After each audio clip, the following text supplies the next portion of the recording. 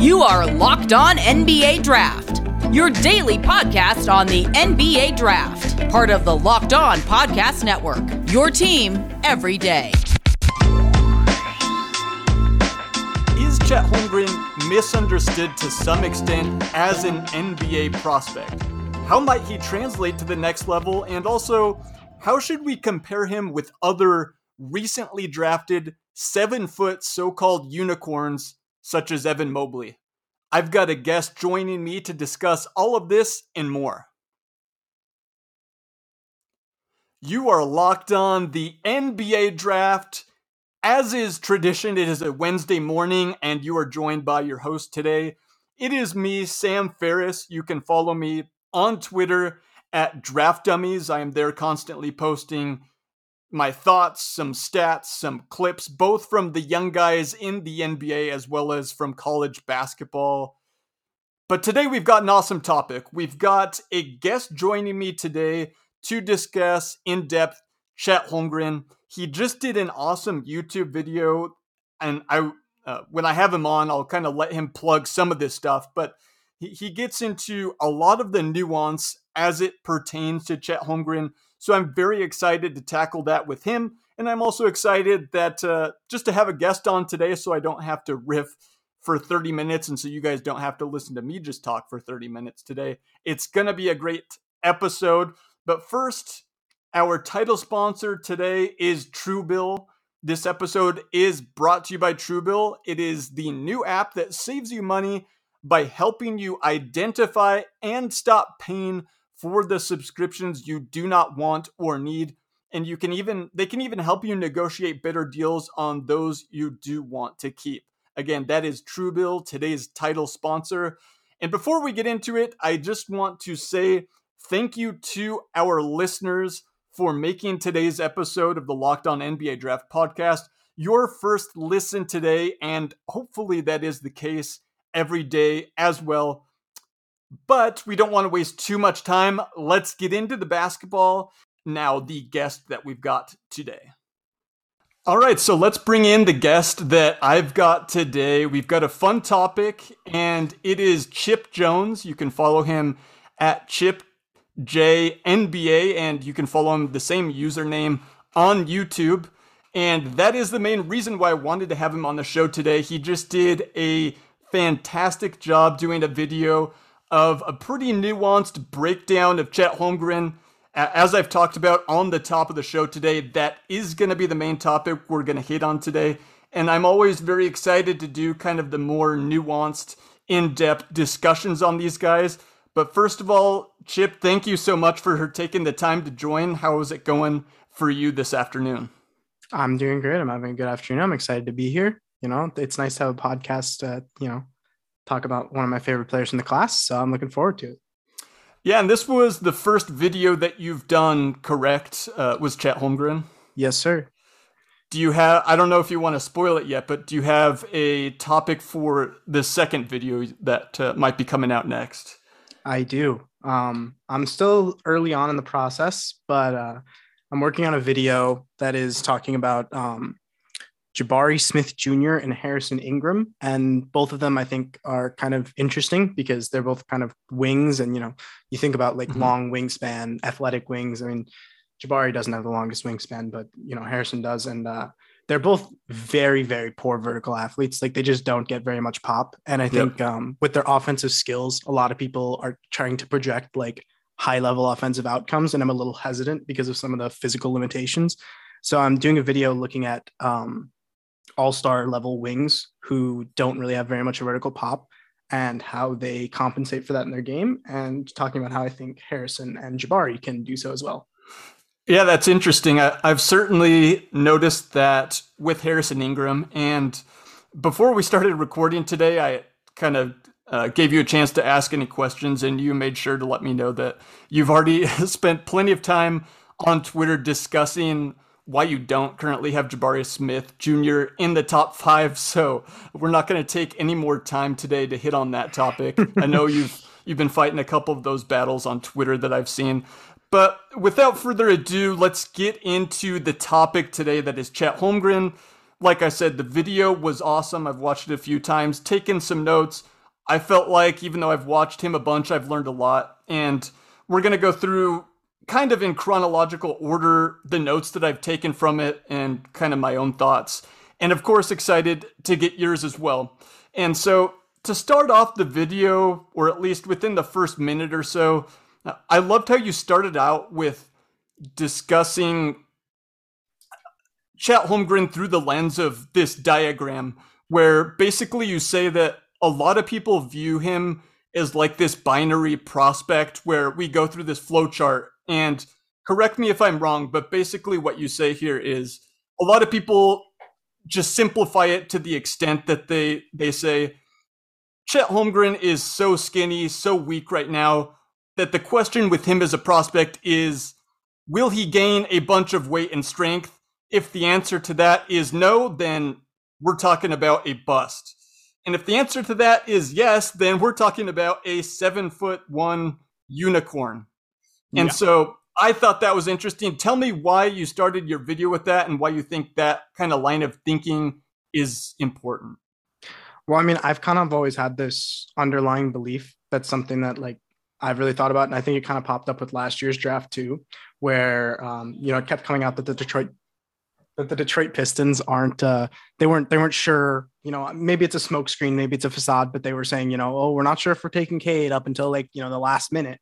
Mm-hmm. And I think people kind of just look at the top prospects and they kind of have this idea of like, they don't need to look into them, and they don't even think about the top prospects because the top guys are the top guys. And usually they've been, towards the top for years, we've known about them coming, and people kind of just don't even worry about analyzing them and seeing what they do. They just kind of, oh, well, they're already known. So they kind of move past them. And I think Chet's kind of getting that. And I feel like in his instance, it's an even more extreme case because, every time you turn on a Gonzaga game, you'll notice the commentators talking about the fact that he's very skinny and he may possibly benefit from adding weight. And that's kind of all they say. They're like, oh yeah, Chet, he's good. And he's skinny, so he needs to add weight. And then that they kind of just dismiss him and move on. And I feel like, Chet's a really unique guy, and you can miss out on a really cool player if you don't necessarily dig a little bit deeper with him. Yeah, I totally agree for a couple different reasons. Number one, like talking about him potentially gaining weight just isn't that interesting because like everyone talks about it and he's still very young. He's still 19 years old. So he's obviously going to gain some weight, but in the end, he doesn't have that much control over it. And we certainly don't either. And that's just kind of wherever the conversation starts and ends with him a lot of times. But also just evaluation and player development is never that binary. Like there's never just one reason, or at least not very often, there's just one reason why a prospect can succeed or fail. And to a certain extent, we kind of went through a little bit of this with Evan Mobley last year, where I don't think it was to this extent because he's not quite as skinny, but people just talked about like, what will he be if he gains weight or doesn't? And it turns out for a couple different reasons we might hit on later, because there are some natural comparisons that, yes, he is already very good and he doesn't need to put on that much weight to do that. And there's been other examples in recent history. I was thinking through a few, like RJ Hampton was one from a few years ago where we talked about this dude is such a great athlete. If the jumper just comes along for him, like look out. And the jump, like he's shooting over 40% on catch and shoot jumpers this year, and it's just still not that inspiring. There's plenty of examples we could get into, but there's just never really just one reason why a prospect can succeed or fail. Yes, we love to talk about swing skills, but it's often not really that simple. Anything else kind of you want to add on there in terms of kind of that binary view of prospects as it relates to Chet? Yeah, I mean, I think you nailed it on the head. And I feel like even, there's a lot of players like that and it can be very challenging. But I think especially like in Chet's perspective, like when you talk about a guy like RJ Hampton as a guard who's like super, athletic and he's a solid ball handler, right? And it's kind of like for RJ to play and give you good value, you kind of want him to get a lot of on-ball reps. Mm-hmm. And I think that can even lean it towards, even though I wouldn't say binary outlooks on prospects are good, it can lean it like when you're looking at a guy who primarily is drawing a lot of value from being on ball, then, it's like, oh, well, if they can't do this on ball and they're not very good off ball, then that causes problems. But in Chet's case, he's probably even better without the ball. So you don't really need to worry about like, oh, can he, pull up and hit jumpers off the dribble or something. It doesn't really matter that much for him because he's going to give you value in a bunch of different ways. So, I mean, I think you pretty much nailed it on the head there. Yeah. And it's crazy. You look at some guys and it's just so hard to evaluate exactly even what type of players certain guys are going to become. I think about Alperen Şengün from the last draft class, where along the similar lines, people talked about, what level of perimeter defender is he going to be? Is he just going to be burned on the perimeter? And people talked about that as kind of his binary yes or no. And he's putting up like ridiculous activity rates in terms of like steals, and he's been better than I thought defensively. But at the same time, his passing has been good, but his offense around the rim hasn't been quite what I expected yet. And so it's just never kind of that simple in terms of yes or no on one aspect of a prospect. Yeah, absolutely. I mean, I think bringing up Alperen's like a really good example because I think, I'm always trying to get better as an evaluator. And last year, I think I kind of fell into that bus a little bit with Alperen where I was maybe a little skeptical on some of the defensive stuff. And I kind of maybe focused more on what he can't do than what he can do. And maybe I kind of missed out. And as a result, I actually, I try and learn as much as I can from prospects who I think I'm a little bit wrong on. And I think one thing I started prioritizing a lot more heavily is upper body flexibility for big men. Because I mean, Alperen's got that background in swimming, and he's big emphasis on stretching. He's always trying to stay loose and such. And I mean, a lot of like what he's doing, defending the pick and roll and that on defense with his hand activity, a lot of that just comes down to like hand-eye coordination and upper body flexibility for someone of his size that isn't super common. And I think it's great that you brought that up because that's something I see in Chet. And that's part of the reason why I think Chet's being a little underrated defensively. Yeah, that is a perfect transition to the next topic. But like you said, if you haven't watched Alperen Şengün, because I got to see him in person at Summer League, it's hilarious to watch him warm up on the sideline or before games. He's got to be the most flexible guy in the NBA. It's pretty incredible. But that's a great transition because the next note I have is getting into the defense on Chet Holmgren. I think you made a couple really astute observations because yes, we know Chet is a ridiculous rim protector, one of the best that, I've seen in terms of like pre-college samples as a rim protector, a shot blocker. He is awesome. And you kind of dove into a little bit of like the how he does it and the why behind it. So what you looked at is, you see a lot of guys block shots either really hard off the backboard or out of bounds. And the observation that you made was he often doesn't have these like just super hard blocks off the backboard or out of bounds. Instead, you'll often see the ball kind of drop to the feet or nearby of the guy he blocked. And you talked about how that relates kind of to both the upper body flexibility and kind of his hand-eye coordination.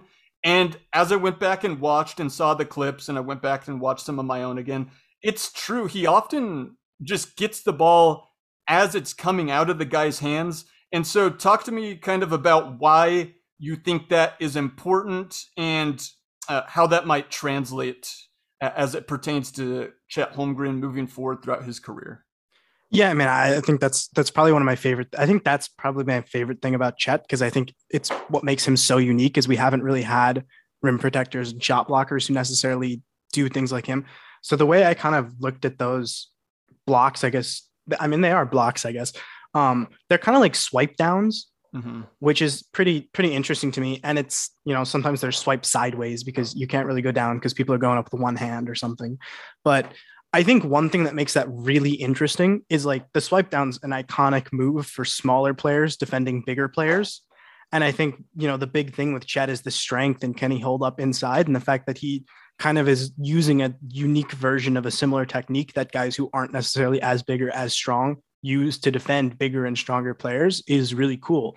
And I think that's another, like, there's a lot of things that give me confidence that Chet can probably find plus value as an NBA player outside of, you know, the shot blocking and such, but I think it's, or outside of the strength, but, you know, I think that's one really great way that he can do that. And I think it's an interesting combination. He's just so sensational when it comes to tracking the ball.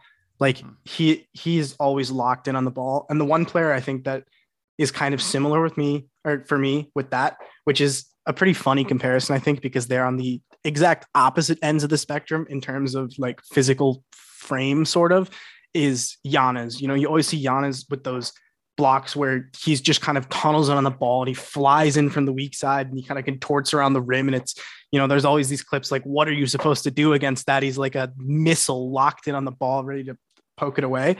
I think it's kind of, you know, Chet isn't quite as physical. He's not able to get himself to the spot quite like Giannis Antetokounmpo. He's kind of good, but I think it's pretty funny how it's kind of similar with his ball tracking and the hand-eye coordination and the upper body flexibility, kind of contorting himself around the rim and such. Yeah, and taking what you discussed on your video, kind of my thoughts on that were, I thought it was interesting because we often talk about, you know, how well does a guy absorb contact? But we think about that through the lens of an offensive player, right? Normally driving to the rim, attempting layups.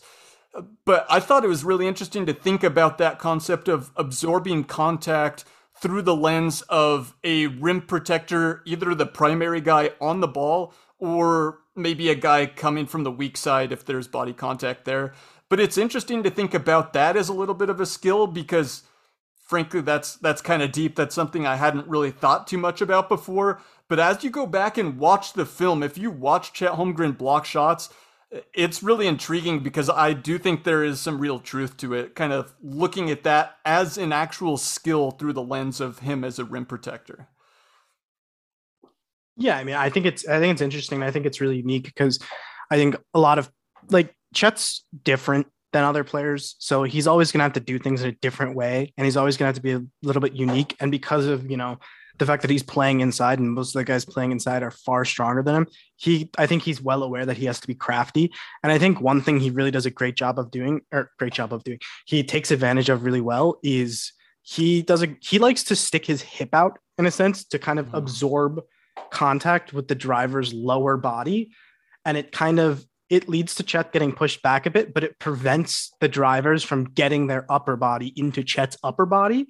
And I mean, when you're talking about going to the rim against, you know, massive shot blockers, that's the thing every coach is going to always tell you to do is you can't try and, you know, fade away against them because they'll just use their reach and block it. You have to, you know, get into them and get them off balance before you shoot.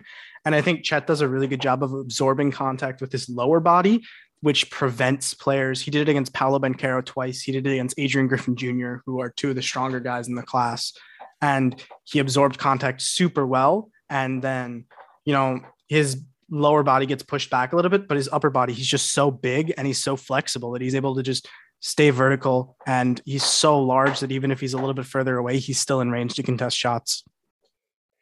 Yep. So, yeah, totally agree. There's one more aspect of the defense I want to get to that you talked about in terms of just the switchability and how his defense on the perimeter might translate. But first, let's get into a quick break from our sponsors. When it comes to athletes, we tend to focus on physical fitness, but there is another side to the game that is just as important, and that is mental fitness. Calm is the #1 app for sleep and meditation, and they have teamed up with LeBron James to help you train your mind and become the champion version of yourself. Calm can help you train your brain to help you sleep better, reduce stress, and perform at your best, just like LeBron James. So if you head to calm.com/LockedOnNBA, for a limited time, you'll get 40% off of a Calm premium subscription. Again, for a limited time, our listeners can join LeBron in using Calm and get a 40% discount by going to calm.com/LockedOnNBA. Built Bar is the best tasting protein bar ever. It is the holiday season, so why don't you go ahead and grab the protein bar that tastes just like a candy bar, or maybe even better than a candy bar. Built Bar is filled with so much holiday goodness, rich with decadent flavor covered in chocolate, but also amazingly low in calories, sugar, net carbs, and fat, and high in protein. You get the best of both worlds, delicious and healthy. Plus, of course, if you listen to my show, you know they've got so many different flavors, everything from raspberry to mint brownie to double chocolate to cookies and cream and even peanut butter brownie. So, because you're listening to our show, you can go to built.com and use promo code LOCKED15 to get 15% off your first order. Again, 15% off your first order by using promo code LOCKED15. All right, so Chip, in terms of his switchability, you talked about in your video how he does move his hips well. He obviously does have fantastic recovery tools, just with his feel for the game, but also the incredible length he has.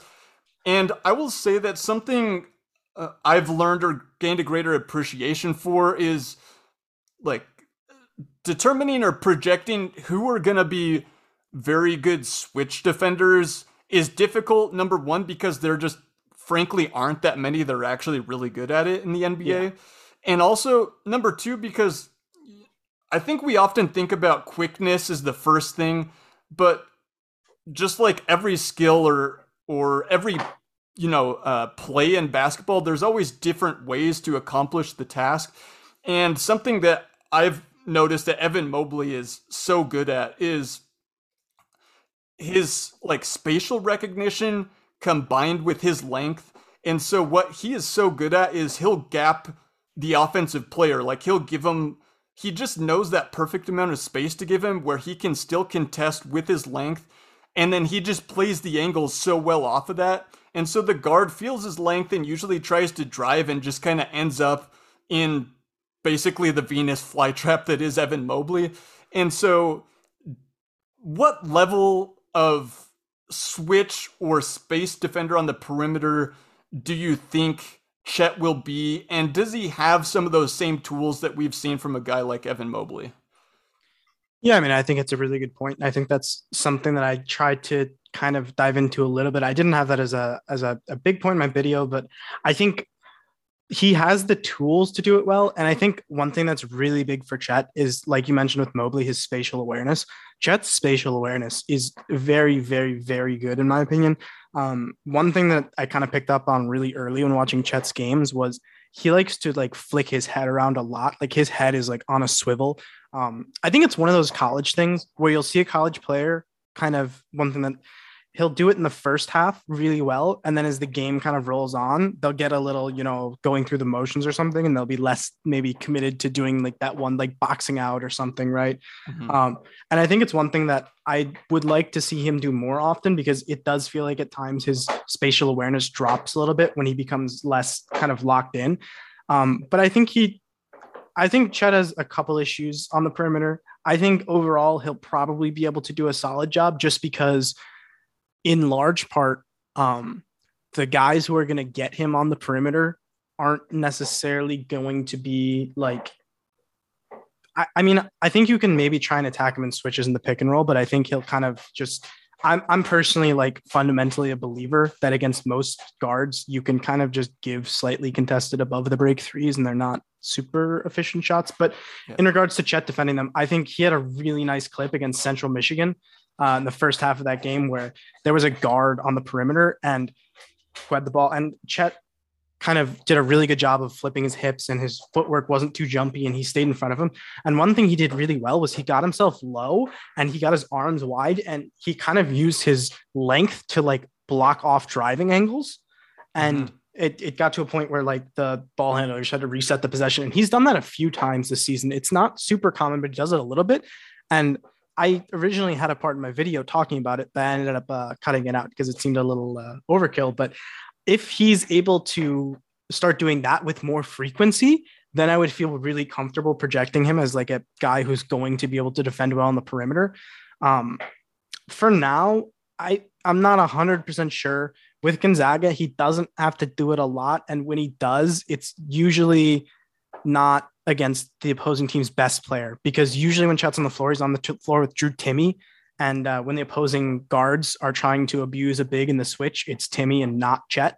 Yeah. So Chet doesn't really get a lot of reps doing that. When he is on the perimeter, he has had some problems with guys going past him. Usually he can recover and block the shot anyways, because he's just so ridiculously big for that, for college. But the few times we have seen him go on the perimeter and use his wingspan to kind of stop driving lanes, it's looked really good. So, I mean, there's flashes of it being good, but we don't get a lot of reps just because players are attacking Drew Timme and not Chet.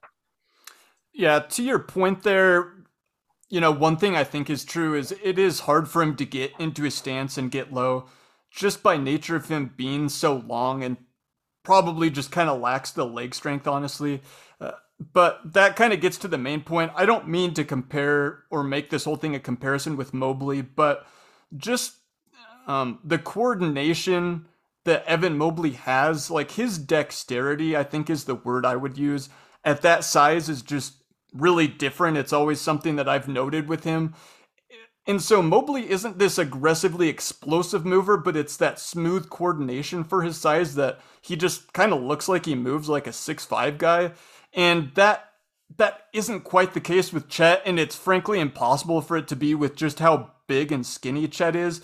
Now, I think some of that is mitigated, like you said in the video, with his spatial awareness and with the length. And I like how you brought up how his head is always on a swivel is kind of the term I use for it.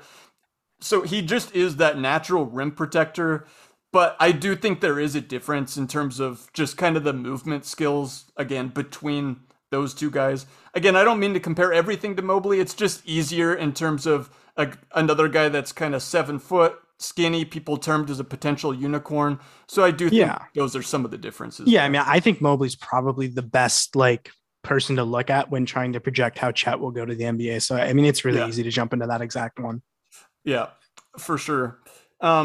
One thing I'll bring up too before we get into the offense is, do you have any concern that Chet Holmgren has dominated kind of the cupcakes of the schedule, but against, I think Gonzaga's played 4 good teams this year, basically, and those 4 games have ranged from not great to decent from Chet, but if you look at just the box plus minus all-in-one numbers, his overall number looks fantastic. But if you look against just the top 50 teams he's played, which are 4, it's around 6, which is still good. It's fine.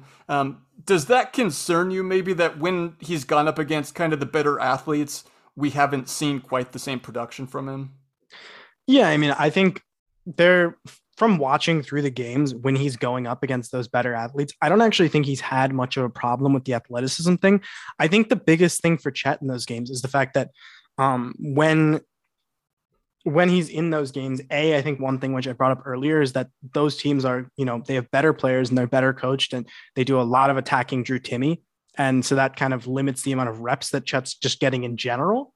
Mm-hmm. And then secondly, Chet's at his best in transition. And I think so offensively, he's going to do worse against better teams because they're going to turn the ball over less and get in transition less. And that's going to give him less kind of opportunities to do that. I will say the one big concern that I have with his athleticism and his frame, which my friend Draft Pal brought up.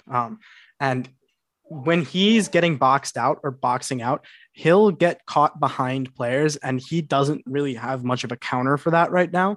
And I think that's one thing that the best teams have used to kind of neutralize him is just, put Theo John, or I can't remember who it was against Texas on him and just kind of box him out or, seal him for driving lanes.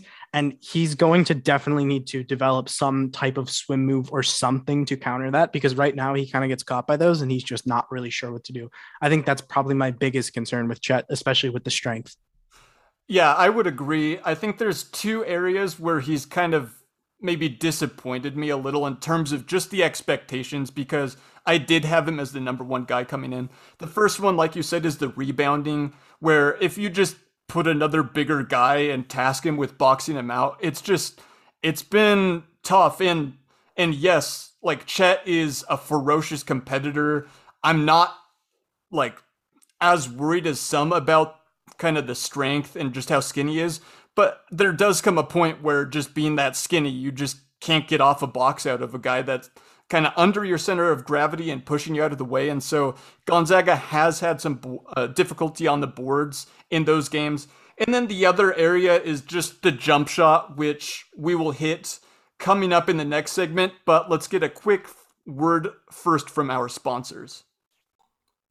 BetOnline has you covered all season with more props, odds, and lines than ever before as football season continues the march to the playoffs.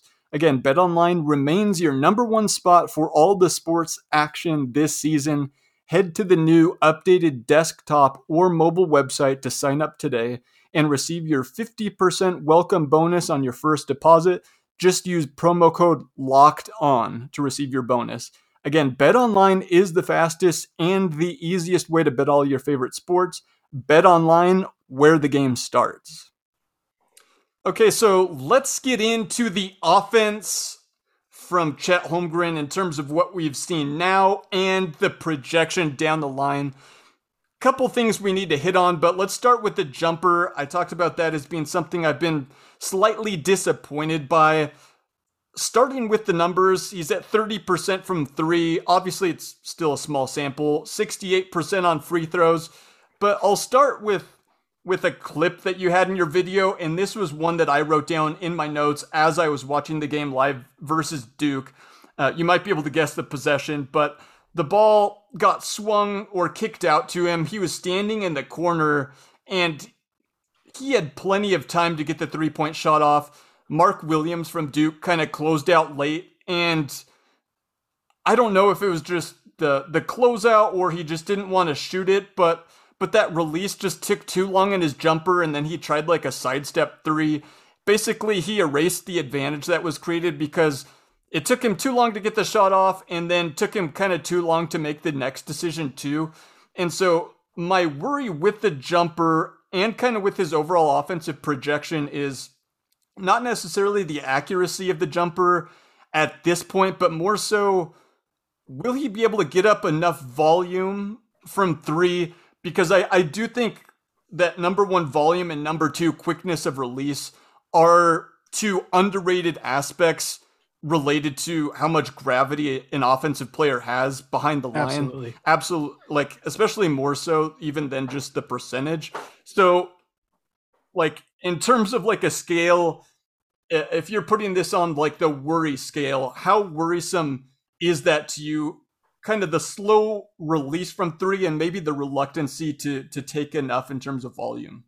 Yeah, I mean, I think for me, the release. So the thing with the release and the reluctancy for me is a big part of that. I think is with Chet's shot, he has a very deep dip. He brings the ball extremely low. It's like a trebuchet. Yeah. And I think, you know, it's hard. Everyone pins every problem of Chet's on strength, but I do genuinely think like adding just a little bit more strength will really help with, you know, I'm not sure if he's able to consistently get his shot off without that dip. And I think I mentioned in the video that I think it's like his shot is going to get reworked by whatever team drafts him. Mm-hmm. So, I mean, I think my bigger concern is like just the general processing speed when tasked with a closeout, like, because he has the handle to attack these closeouts, but at the same time, he's also, you know, supposed to be a shooter, right? He's kind of got a functional-ish handle and a functional-ish shot. And I think sometimes he just kind of gets caught up between, do I want to use my shot or do I want to use my dribbling? Because he's a really good finisher around the rim. He's shooting like 94% at the rim. So ideally he wants to be at the rim, but his handle isn't really great. So he's not sure if he wants to try and dribble to go to the rim.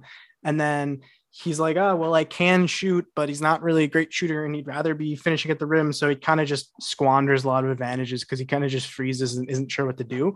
I think overall his offensive processing speed is fine. Like when he's a passer and stuff, and, you know, when he's slipping screens and such, super smooth, like quick decisions, perfectly fine. It's just when he's tasked to facing closeouts. And I think part of it is confidence with the shot. And, you know, I made this video and generally pretty pro Chet. Currently, I have him number one, but I will say something that is deeply concerning about his shots. You mentioned the 30%. He is 5 for 8 in transition and 2 for 15 in the half court. He has made 2 half court threes so far, and he has missed 13 of them, which is not very good. And definitely that one is like a 7 on the concern scale. Yeah. The shooting reluctancy and stuff, I think for me, that's more of like maybe like a 4.5, maybe a 5, just because I think it's more like he just isn't sure what to do when faced with closeouts, less so than he's like super reluctant as a shooter per se. Yeah, because I agree. I do like his processing speed, and overall you can see it permeates throughout his game. He is a high level thinker of the game, especially like for his age. I don't worry about that. It's just maybe the lack of aggression, and I can understand that because he comes into a Gonzaga team that has guys like Timmy, Nembhard. They're the number one team coming into the season, and so he doesn't want to necessarily always be the most assertive guy on the court. I can understand that, in terms of his context right now. But let's move on to, we kind of already headed in this direction, but the passing. You mentioned the stat of 3.9 assists per 40, I think, in your video, which you compared that to other, really good passing bigs in the NBA. That number is actually better than all of them, including Cat and Bam, for example. Again, though, I go back, and it's a small sample, so this isn't too big of a deal to me, but kind of the devil's advocate here would be in the 4 games again against real competition, only 3 assists. So that assist rate dips all the way down to 4.9% against the 4 real teams he's played. Again, too small of a sample still, and I've seen enough that I buy him as like a decision maker and passer. But the important point here is, which you mentioned in the video, that a lot of, weaknesses offensively for a guy this size can be overcome, which we have seen from Evan Mobley, by good decision making and in passing. Because to be a good passer in the NBA, it helps to be that tall. And again, we've seen that from Mobley. So kind of where, again, revisiting the spectrum, but on the positive side, how confident are you in him making the right decision, whether it's attacking a closeout, kind of floating in the dunker spot, maybe envisioning his translation to the NBA level? Where are you on that scale of confidence as a passer? Yeah, I think it kind of varies by situation. I think when he's attacking a closeout, my confidence is about a 0.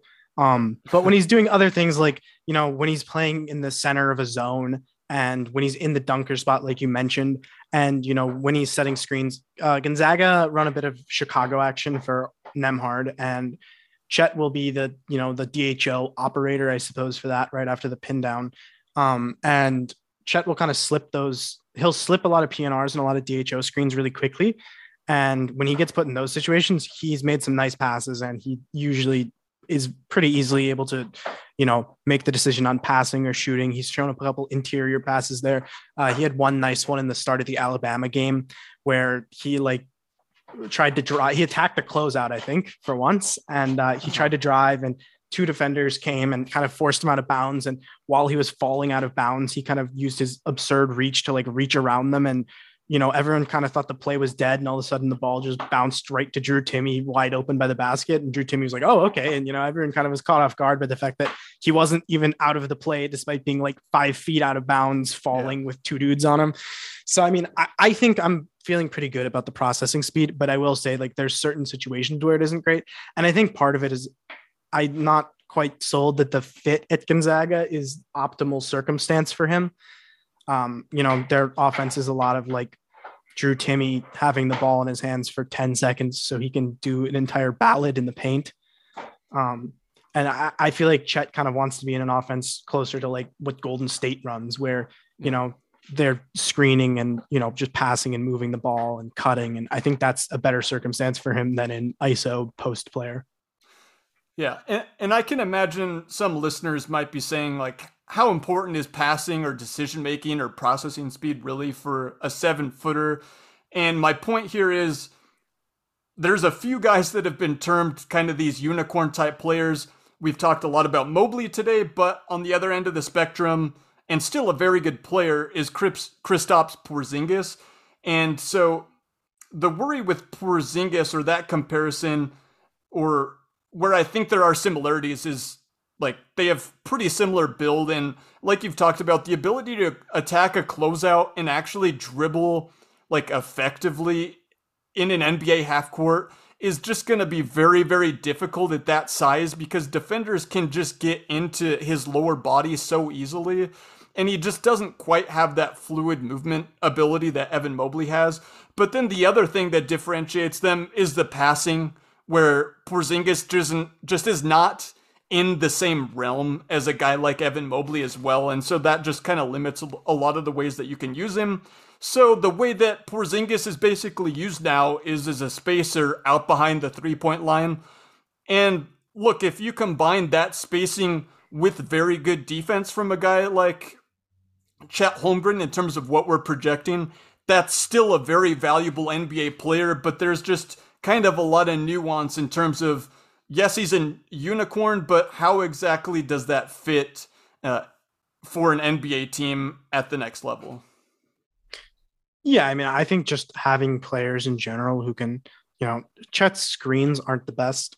It seems like, I will say, he maybe has started watching some like Kelly Olynyk tape, because in the past few games, his legs are wide on those screens, and doesn't get called for it because, refs don't really like calling that one a ton. So he's been starting to get more separation on screens. And I think that's one thing he's shown a lot of progress on, kind of like maybe more of a low key note, is the first few games, like his screens, he might as well not have been there. Whereas recently he's actually been able to create some separation for ball handlers as a screener. And I think just having a guy who can screen and can just make decisions and pass is just so beneficial to offensive flow. And kind of that's part of the way I look at Chet, is like defensively, I think he's going to be sensational if he can, handle the strength thing, which I feel like he can. I think he's going to be really good as a rim protector. And I think he's pretty coverage versatile. So you can kind of run him with different styles of players with him. And then offensively, just being that tall and being a good decision maker and passer, and being a good enough shooter that teams are going to, at the very least, have to bring players out or just let you take completely wide open jumpers, which I feel pretty confident in him making wide open shots. I think that's just so valuable. Like, even if it's rather offensively limited, it's just so valuable of a skill set to have. And it just makes offense a lot easier for your team. Speaking of Kelly Olynyk, they need to get Chet Holmgren on that same kind of weight gain / strength gain program. Unfortunately, I don't think he'll have a whole redshirt season like Kelly Olynyk had when he was there. But unfortunately, we have run out of time today. We did want to discuss a few kind of very under the radar guys, but I'll have to have you on another time to do that again, and that'll give me some chance to actually watch the film of the guys that you sent me. But thank you, Chip, so much for taking the time to discuss Chet Holmgren in depth with me today. Why don't you tell, I know we already hinted at the top, but just remind listeners again where they can find you on social media.